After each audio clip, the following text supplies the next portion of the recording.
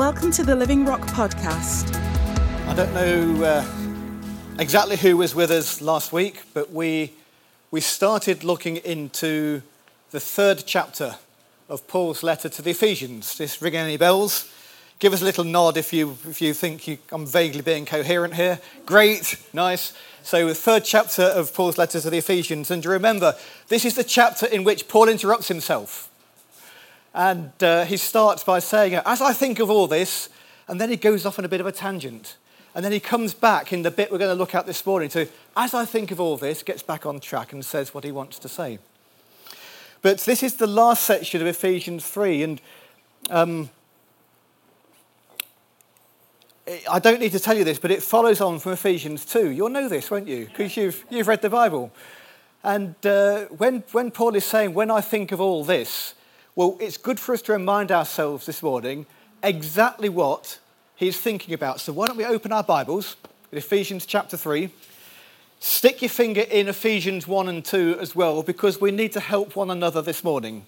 Remember the things that Paul is thinking about when he says, and when I think of all this. Okay? Am I making sense? Yeah? So what is it that we have learned that Paul has taught the church in Ephesus in Ephesians 1 and Ephesians 2 that makes him look back and say, and when I think of all that, this, what is it he's shared with us so far? Don't be shy. Shout out. God loves us. Brilliant. Thank you for getting us started. There's much more to come. God loves us. Who does he love? Everyone. Okay. Can we think of a way Paul said that? Because of his great mercy. Yeah. Does it matter where we've come from? Jews or Gentiles. Yeah, that's right. If you're in the people who thought you were God's own people, or whether you're among the people who have never thought that before, he says you're still God's own people if you put your trust in Jesus. What else is Paul thinking about when he says, and when I think of all this? By grace we are saved. Yeah, exactly. Okay, what is it about us together that Paul is thinking about? Perhaps think of what's towards the end of Ephesians 2. Temple. Okay, what kind of temple? For the Lord. Yeah, what kind of temple? I'm just reading off there. Holy temple. Did it not say holy temple in yours? No, it just says a temple. Oh, well, it's a holy temple. Okay, so we are a holy temple to the Lord. The people that God has chosen and called to himself, those who have put their trust in Jesus and are saved, are a holy temple to the Lord. We are the place where God lives by his Spirit.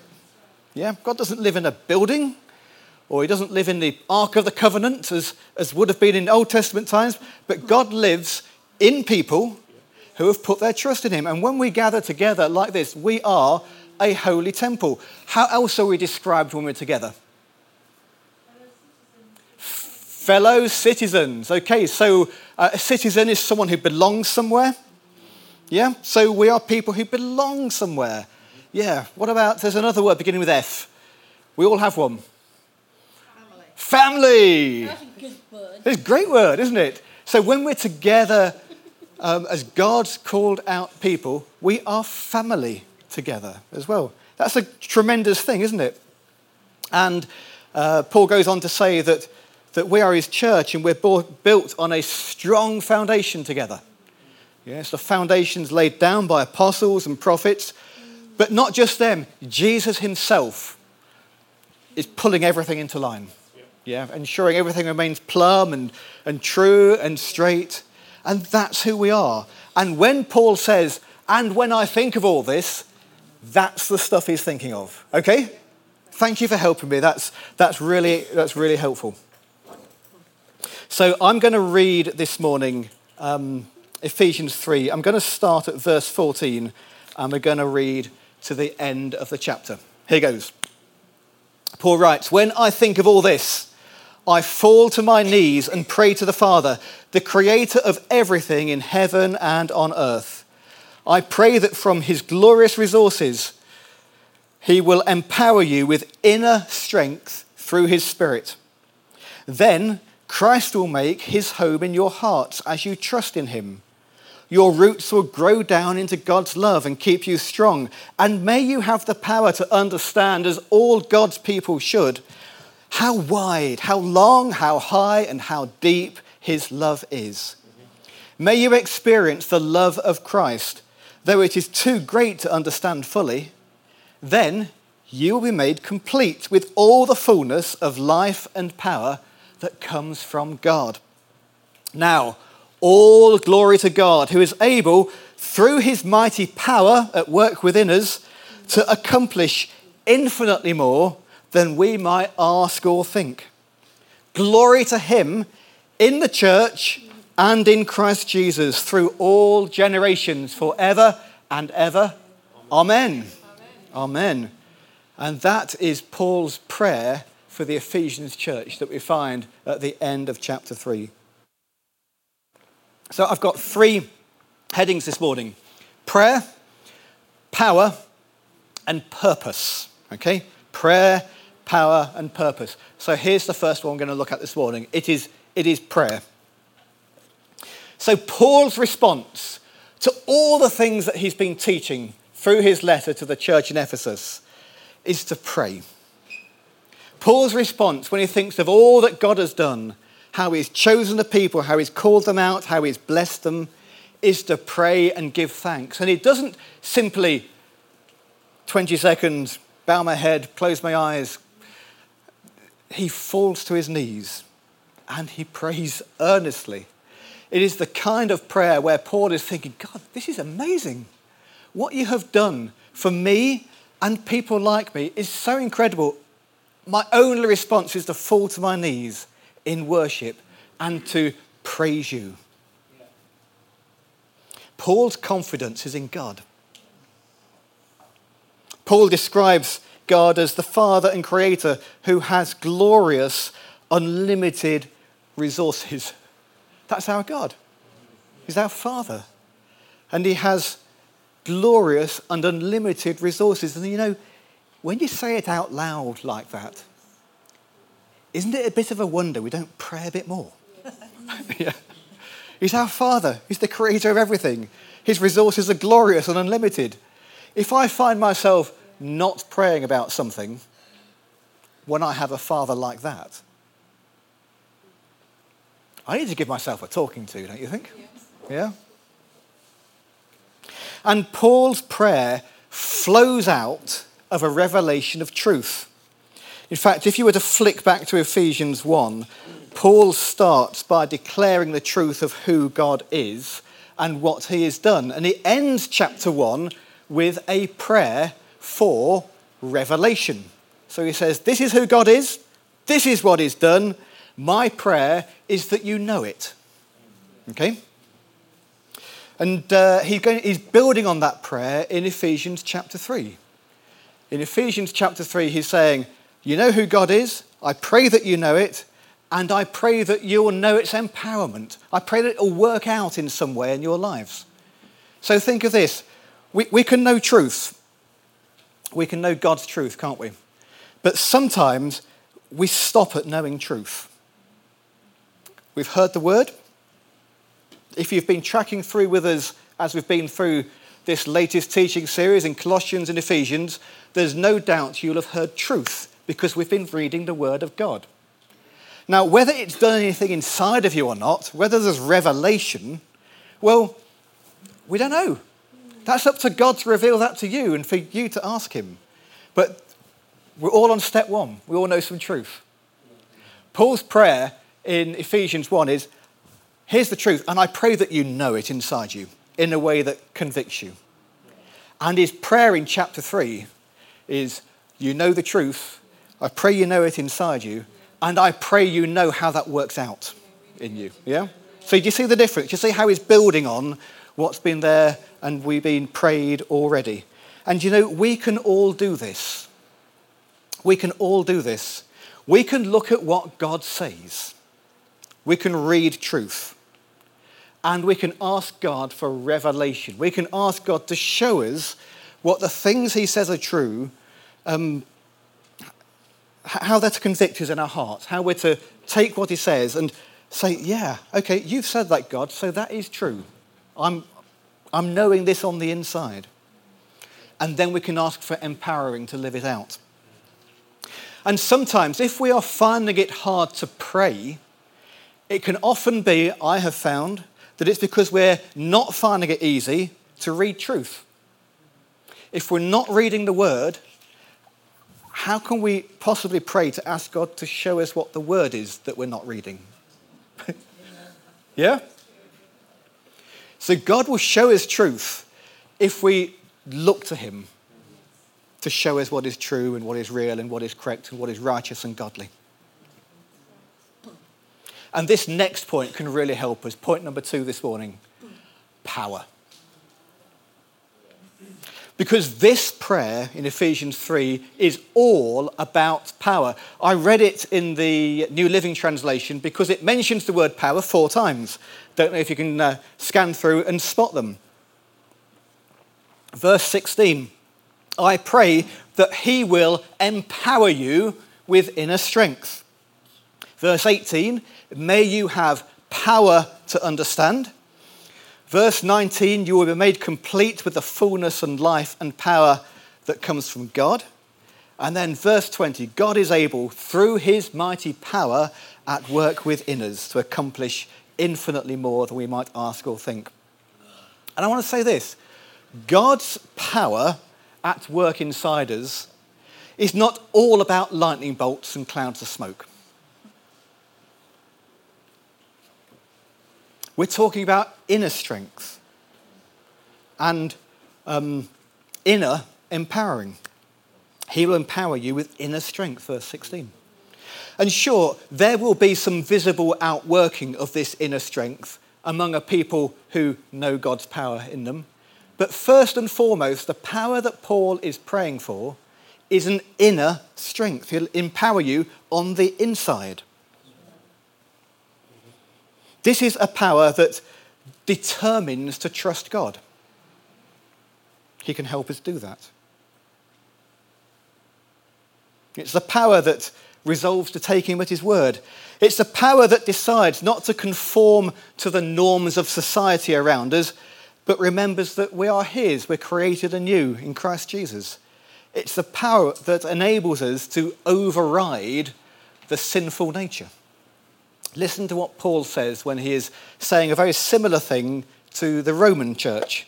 Romans chapter 8, therefore, dear brothers and sisters, you have no obligation to do what your sinful nature urges to do, for if you live by its dictates, you will die. But if, through the power of the Spirit, you put to death the deeds of your sinful nature, you will live. For all who are led by the Spirit of God are children of God. Power. And he concludes, you've not received a spirit that makes you fearful slaves. Instead, you received God's Spirit when he adopted you as his own children, and now we call him Abba, Father. For his Spirit joins with our spirit to affirm that we're God's children. And since we're his children, we are his heirs, and in fact, together with Christ, we are heirs of God's glory. Do you see how Paul is saying the same thing in his letters to the Romans? He is saying to the Ephesians, the words from a different order, but the Holy Spirit provides power, inner strength for our lives to help us cope with our natural, sinful nature. And if we live as children of God by choosing to be empowered by the Spirit, well, then we have an inheritance. It's all over the book of Ephesians, the inheritance that we have in God and that God has in us. And here's the third thing this morning. It's purpose. So we've had prayer, power, and purpose. There are 3 consequences given here of being empowered by God. Here's the first one. Verse 17, then Christ will make his home in your hearts. Your roots will go down into God's love. There was a time when I rented a house. And it wasn't my house. It was don't know whose house it was actually, but I rented it. And you will know this, when you rent a house, you're quite limited as to what you can do. when you rent a house. You can't turn up and say, well, I don't like the carpet. We'll rip that up. And you're not allowed to bang pictures in the walls wherever you like, because you've got to return it in the condition you found it in. And you can't paint the walls pink, even if that is your favourite colour, because it's not your house. Yeah? So when you are renting somewhere, whether it's a house or whether you're renting a holiday cottage or whether you're staying in a hotel, you can't do any interior decorating while you're there. That's strictly against the rules. We found out. No, we didn't find out. No, no, we didn't find out. But you can't do that. But when you own somewhere and when you live there, you can start to ring the changes, can't you? Listen, then Christ will make his home in your hearts. We're not giving Christ a short-term rental. That's right. We're not giving him 3 days. Or maybe Sunday between about 10:30 and 12. But we're saying, Christ, this is your home. This is where you dwell. And then, just like us, making the home just as we want it to be. Christ can start to do a work in our hearts because that is where he dwells. And it leads on to this. Number 2, verse 19, may you experience the love of Christ, and then you will be, the consequence of being empowered, then you will be made complete with all the fullness of life and power that comes from God. The Holman says, so that you may be filled with all of the fullness of God. Anyone else's mind boggling right now? Yes. Filled with all the fullness of God. This is where we see overflow. This is where we see evidence of God's power at work because we are filled to overflowing.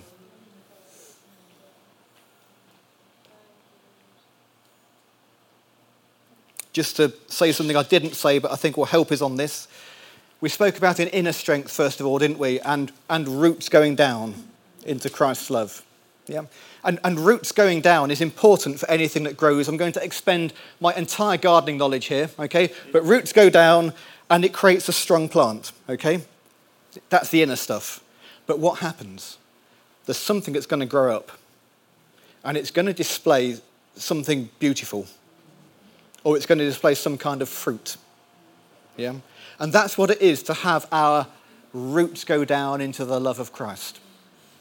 Because this is the point that the inner transfers to the outer. Not going to talk about inners and outies. That would be heretical. But it's where we have the opportunity for something to grow up that is a thing of beauty. Because it's something that Christ has made. And that's where we see the overflow. So we see the gifts of Christ among us. We see the gifts of his Holy Spirit among us. We see a beyond ourselves love for others. It's Christ's love. We see a beyond ourselves love for his church because it's Christ's love. And here's the third consequence of being empowered by God. Verse 20, God is able to accomplish more than we might think or ask through his power at work in us. He will accomplish infinitely more than we might ask or think. And you know, we can so easily write ourselves off and decide where the line is going to be drawn in terms of what we can accomplish in our walk with God. But God wants to remind us through his word this morning that we're not alone in this. We're not the ones who decide where the line is drawn. So let's ask for a different line. Let's ask for a greater line. Okay, naturally, I think I can do this. But God, I'm asking you for this. And God will say, well, that's not what I have in mind. Keep going, because he will do infinitely more than we might ask or think or imagine. God's plan for us is far greater. We went to a restaurant earlier in the year that we like very much, and there was a big poster on the wall. I'd not seen it before, and it's a variation of this old Chinese proverb, and it says this: People who say it can't be done should stop interrupting those of us who are getting on and doing it. I really like that. We see it in life all the time, don't we? Well, you can't do that. That can't be done. That's never going to work. But this poster said, people who say it can't be done should stop interrupting those of us who are getting on and doing it. And it's the same with this word this morning. We might not be able to imagine all that God might accomplish, but he does call us to set a trajectory. He does call us to set our hearts towards him. He does call us to trust him, to accept the fact that he wants to empower us. He wants to strengthen us on the inside in order that there's fruit and something beautiful on the outside. Not to count ourselves out, but to keep saying yes to him. Allowing him to lead us day by day. Sometimes among us, though, we'll feel that we don't fit. These people, they're not like me. And we struggle to find where we belong, don't we, sometimes? But I just want to take us back to where we started this morning, of knowing God's truth and asking him to write it on our hearts, convict us, give us revelation of his truth. To know his empowerment in our lives. Because there is a place where we all fit in the plan and the purpose of God. And it's much more than we can ask or think or imagine for every one of us. So as I finish, I want to say this. Paul is praying a big prayer here, isn't he? This is one of Paul's big prayers that we find throughout Scripture. I want to ask myself, are we in the habit of praying big prayers? Is our prayer life regularly full of the mighty, complex will of God for our lives? Or is it more about, I pray they haven't run out of butter at Sainsbury's. I pray my children will get over their cold. I pray that I'll have success in my exams. I pray that I'll move house. Now, I'm not dismissing any of that stuff. Okay, maybe the butter at Sainsbury's actually, but we can all set our sights quite small, can't we? But knowing the empowering of God in our lives, well, that trumps them all. And as we pray the small, because God is concerned about the detail of our lives, let's not forget to pray the big. Sometimes we set God quite a low bar when what he says in his word is far, far greater than that. We're speaking to a God who has glorious, unlimited resources. Thanks for joining us today. Search for us online and get information about upcoming events and more great teaching.